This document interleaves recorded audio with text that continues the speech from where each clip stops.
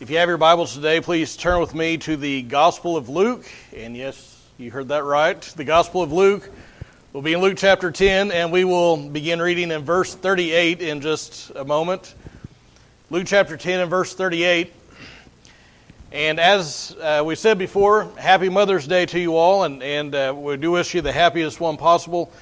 And as I considered what to preach today, I was kind of I was praying about it, and I considered preaching out of Proverbs 31. And if you're familiar with Proverbs 31, you know that the lady in that passage says she's kind of the gold standard for womanhood. I mean, she sets the bar awfully high.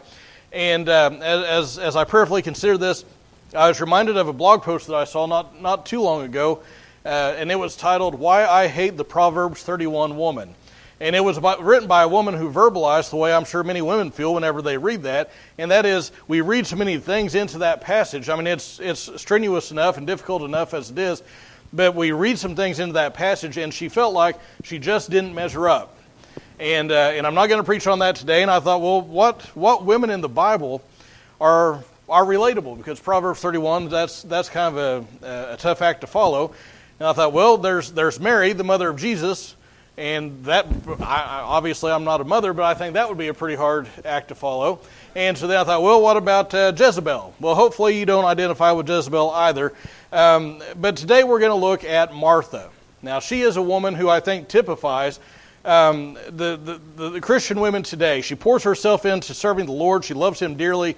And she is busy. I mean, she is busy to the point of distraction. And really, I think that's a picture of many Christians today. And so I want us to work our way through this text. We did it a couple of years ago as we worked our way through Luke. But we're going to look at this. And I hope that whether you're a man or woman, you will get something from this because it has something to say to each of us. So if you found Luke chapter 10 and verse 38 and are able to, please stand in honor of God's word, and we will read down to the end of the chapter. It says, "Now as they were traveling along, he entered a village," and he, of course, is Jesus, "and a woman named Martha welcomed him into her home. She had a sister named Mary who was seated at the Lord's feet listening to his word. But Martha was distracted with all her preparations, and she came up to him and said, 'Lord, do you not care that my sister has left me to do all the serving alone? Then tell her to help me.' But the Lord answered and said to her, 'Martha, Martha, you're worried and bothered about so many things, but only one thing is necessary. For Mary has chosen the good part, which shall not be taken away from her.'" Thank you. You may be seated. Now, the first thing I want you to see in our text today is a student of the Lord. A student of the Lord. Now, if you look back at verse 38, you'll see that it says that they were traveling along. The "they" refers to Jesus and his 12 disciples. So they're going around. Jesus is teaching, he's preaching, he's performing miracles, he's doing all these things, and as they're traveling along, they come to the village of Bethany. Luke doesn't record what the name of the village is, but it's Bethany, which is where 3 siblings lived: Mary, Martha, and Lazarus. Now, if that name Lazarus rings a bell, that's because that's the same Lazarus that Jesus raised from the dead in John chapter 11. Now, verse 38, you'll notice, says that Martha welcomed them into her home. Now, we don't know much about this family. Some people have supposed that Martha was a widow. Some have supposed that she is the firstborn. I think she probably was, because if you're a firstborn or you know some firstborns, you know, of all the siblings, the firstborns tend to be more the type A personality types, it seems like. You get the middle, the youngest child is kind of the clown of the family. He's the peacemaker, and then the middle child, well, who knows? But she is kind of the type A personality, right? She's the go-getter. She's the one that's out front. Whether she's the firstborn, we don't know. We just know that's her personality type. And some people have supposed that Mary, Martha, and Lazarus all lived together. Now, the Bible doesn't tell us many of these things specifically. It does tell us that Mary and Martha and Lazarus, when it talks about them, they're often mentioned together. But regardless of whether they live together or not, if you look at verse 38, we know that this is her home. Look at what it says. It says, as they were traveling along, he entered a village, and a woman named Martha welcomed him into her home. Not their home, it's hers. So regardless, she warmly welcomed Jesus and his disciples. Now, notice, she wasn't forced to do this. Nobody twisted her arm. She wasn't guilted into doing this. It wasn't a chore to her. In other words, she didn't just admit them entrance into the front door. She welcomed them. She was showing them hospitality. She brought them in and provided for them liberally. Now immediately, if you look at verse 38, or verse 39 rather, we have a problem. Her problem is her sister. Now I figure some of you who have siblings, I'm an only, but if some of you have brothers or sisters, you can probably identify with that statement. She has a problem, and it's her sibling. It's her brother, or her sister rather. Oh. She has a sister named Mary who ain't doing anything to help out. She's seated at the feet of Jesus. Now, sometimes in today's culture, we may use that language of being seated at someone's feet or learning at someone's feet or something like that. And we know that means if you're sitting at someone's feet, we know in today's culture that has the connotation of the idea of you're learning from that person. Same idea back then, because they literally would sit at someone's feet. A rabbi or a teacher would come in and they would sit in a chair, and their learners would sit down. If you've ever been in a classroom, at least within the last couple of years, you probably have seen this happen in the classroom. The teacher would be standing or sitting, and the students sit at their feet. That's what they would do. A rabbi would come and they would sit down, and the people who would sit there, and these are grown men and women, would sit at their feet as an act of submission, but also saying, hey, what you're saying is important to me. I'm putting myself under your authority. What you're saying is valuable. I want to take it all in. I want to know what you're sharing. And that's what Mary is doing. She's present, she's engaged, and she recognized, I have Jesus in my house. I'm going to spend time with him. I ain't making no spaghetti. I'm going to sit with Jesus and listen to what he has to say. So we have a learner, but next I want you to see a servant of the Lord. A servant of the Lord. Look at verse 40. So here's Mary, she's at Jesus' feet, but Martha.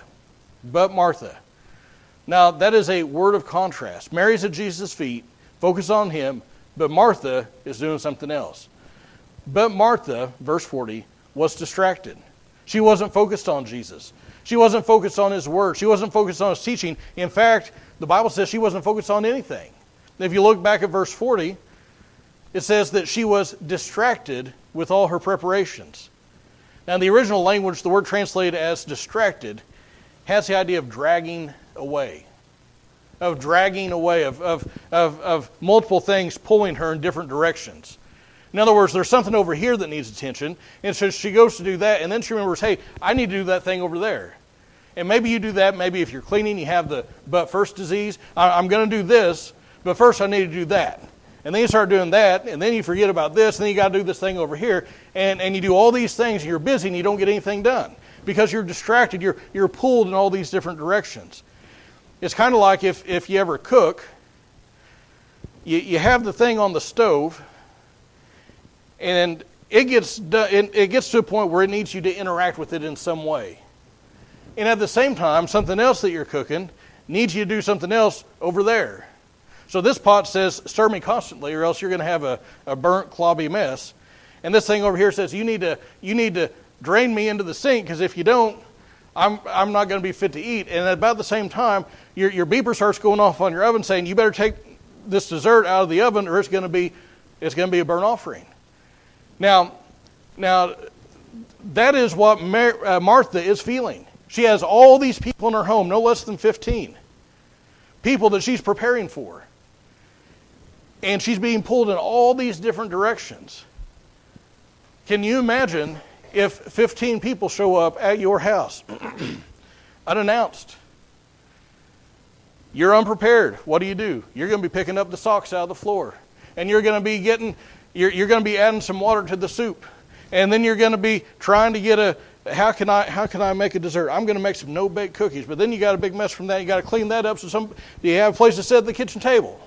And then you got people that you're trying to interact with and not be mean to. You're doing all these things, and you can understand why Martha is feeling the way she's feeling. She has all these different responsibilities, all these different things pulling her different directions. And I know I'm using the cooking terminology, but just think, it's not just cooking that distracts us today. Maybe you're in school, and you know you need to do this assignment because it's due tomorrow. But at the same time, you know you need to get some extra work done over here because you missed some assignments and you're graded low. And if you don't get your grade up, things are not going to be good for you. Oh, and at the same time, you know you need to stay for this final that you're getting ready to take.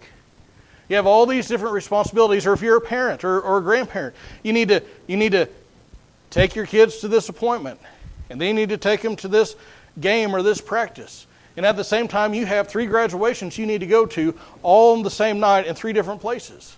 Oh, and just to top it off, you're not feeling all that great, not sick enough to stay home, just enough to not feel good. I mean, you're pulled in all these different directions. We have so much busyness and distraction in our lives.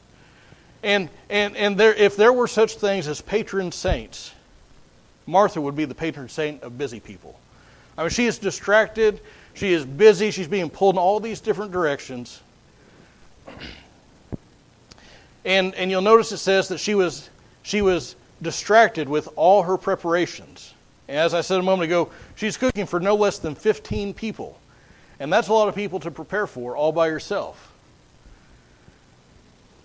She has all this pressure. And I want to pause here and ask, are these preparations that she's doing intrinsically bad? No, of course not. I mean, she's making food for Jesus. I mean, what more Baptist thing can you come up with? I'm making food for the Lord. And there's nothing wrong with feeding people. Serving the Lord is a legitimate activity. Her service was a good thing in and of itself, but in this case it caused problems. First, you'll see that ironically her service for the Lord kept her from spending time with the Lord. Her service for the Lord kept her from spending time with the Lord. Notice what verse 40 says very, very closely. It says that Martha came up to the Lord. Catch that. She came up to the Lord. She wasn't there originally. Martha was moving about the house. She was in the kitchen one minute, she was in the dining room next. And if you could see her, if you ever watch Scooby-Doo, the montages, they'll be going in this door, then they'll come out that door, they're going all over the place. That's Martha. I mean, she's just all over the place trying to take care of things. She's doing this, she's doing that, she's cooking this, she's picking up that, she's trying to prepare. And she's not spending time with Jesus. Mary's at his feet, Martha is AWOL. She's around, but she's not listening to what's being said. And we can do the same thing today. We can mistake activity for devotion.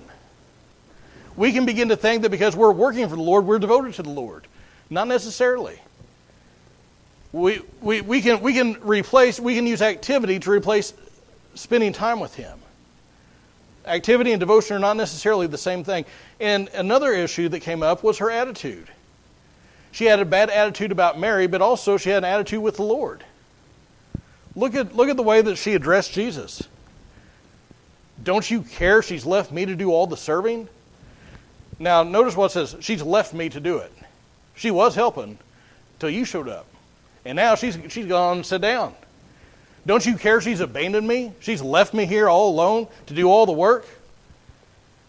And she's no doubt frustrated. She's angry. And I can just hear it. That dadgum Mary. She never does anything. She doesn't pull her weight. I'm always doing all the work. And what's she doing? She's flitting around doing this, and she's sitting down doing that. She doesn't do anything. I'm always doing the work. Well, that may be the redneck version of what she said, but you get the idea. That's Mary for you. The more she worked, the madder she got. The more tired she became. Every time she went by and she saw Mary just sitting there, it grated on her nerves. Mary, you're on my last nerve, and it's on fire.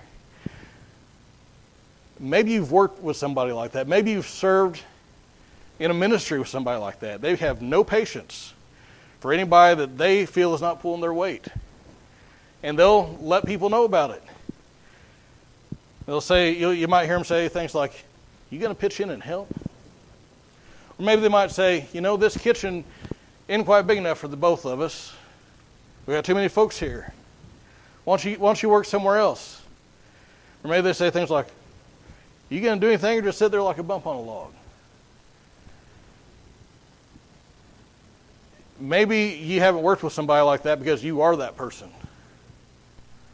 And notice she didn't talk to Jesus in a real appropriate way. She didn't speak to him with a lot of respect. She said, "Hey, don't you care if she's left me? Then tell her to get up and help." Mary wanted to hear what Jesus had to say. Martha wanted to make sure Jesus heard what she had to say. Mary's having a feast. Martha's trying to prepare a feast of a different kind. Finally, I want you to see, we have a student of the Lord, we have a servant of the Lord. Finally, I want you to see the admonition of the Lord. Look at what he says. Verse 41. But the Lord answered and said to her, Martha, Martha, you are worried and bothered about so many things. But only one thing is necessary, for Mary has chosen the good part, which shall not be taken away from her. He says, you're worried and you're bothered. Those are related terms. The word worry has the idea of anxiety, of anxiousness. And he says you're bothered, you're disturbed, your mind is going in two different directions. You're like the sea whenever the wind's blowing on and the waves are all choppy. You're pulling different directions. You're distracted. You're stressed. You're worked up. You're disturbed. You're worried about so many things, but there's only one thing that's necessary. It's not a bunch of different things. It's one thing. One thing in life is most needful, and that thing is salvation that's found in Christ and then growing in Him. Now I'm reminded of what Jesus said in the Sermon on the Mount. He said, don't worry about what you're going to eat or drink, and this is a paraphrase. Don't worry about what you're going to eat or drink, but what do you seek first? His kingdom and His righteousness, and all these things will be added to you. That's exactly what's being played out here. Martha's worried about what to eat and drink, and she's not as worried about the kingdom of God, which is right there in her presence. Now, having said all that, now Mary's chosen the good part. And I think we can kind of identify with Martha, can't we? Because it's like we've all been in those times whenever we feel like we're the one pulling all the weight. People aren't really contributing. We feel for Martha, but listen, Mary has chosen the good part. Her heart's in the right place. She recognized the opportunity that was presented, and she seized upon it. And these women from Bethany, I think, highlight the fact that we need to have some balance in our lives. We need to be like Mary, but we also need to be like Martha. Both men and women, moms and dads, young people, we need to have balance. Yes, we need to be like Mary. We need to spend time with the Lord, and it's so easy to let all the graduations that we have and all the practices that we have and all the work schedule that we have and the overtime and doing this and doing that and all the extra stuff. And then, of course, we got to get in our social media time and all that other stuff. We try to fit all this stuff in, and then time with God's kind of an outside thing. It's kind of on the peripheral part of our lives. And Mary shows us it should be that way. That should be front and center. God should be front and center. Food and drink are only temporary. What Christ provides is eternal. So we need to be like Mary in that sense. But listen, we also need to have some Martha in us too. Because being a student will lead you to being a servant. God didn't save you to sit, He saved you to serve. He saved you unto good works. And if we're only like Mary, nobody's going to eat. I'd much rather sit at a table that Martha prepared than what Mary prepared, wouldn't you? Mary's giving you a bologna sandwich. And if you like bologna, more power to you. I'd almost rather eat a dirt clod. But anyway, I said almost. Dirt clods would be pretty bad. But bologna's not too good. So, Mary's giving you a bologna sandwich. Martha's giving you prime rib. Martha's giving you she doesn't give you the steamed green beans. She gives you the good cooked with bacon and onion green beans. I mean, she's making the stuff. That's the one I want to sit at. Because we need to have some activity and not just take all, we can come to church and hear all the preaching and do the Bible readings and Sunday school and all the stuff and just take it all in but never do anything with it. We can be like Mary to the exclusion of being like Martha at all. We need to be like Mary but also have a little Martha in us and put that into practice. And I want to challenge you today to find that balance, because my guess is you're probably not balanced. Whether it's your personality, whether it's your season of life, whatever it is, my guess is you're at one end of the spectrum or the other. Either you're like Mary and you want to sit and contemplate, you don't want to do anything, or you're like Martha and feel like you got to do everything because Mary ain't doing nothing. Nobody else is doing it, I got to do it. We need to realize we need to spend time with the Lord, but then we need to do something because of our time spent with the Lord. Don't mistake your activity for devotion. Why don't you stand with me as musicians come? And as you stand, I ask that you bow your heads and close your eyes.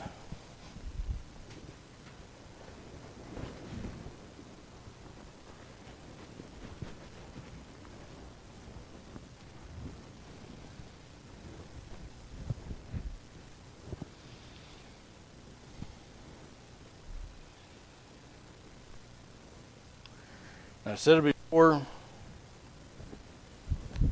I'll say it again. Martha is a picture of Christianity in America today. We love the Lord, we're devoted to Him, we seek to serve Him, but we can get so busy that we're distracted. We're pulled all these different directions, all these different ways. Sometimes we have activity to the exclusion of spending time with Jesus.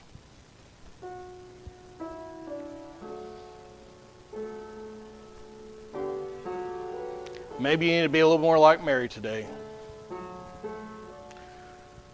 Or maybe you need to be a little more like Martha because you've been saved and now you're just sitting on the sidelines. You're not out on the field, not taking part. Let somebody more talented, somebody younger, somebody older, somebody else do it.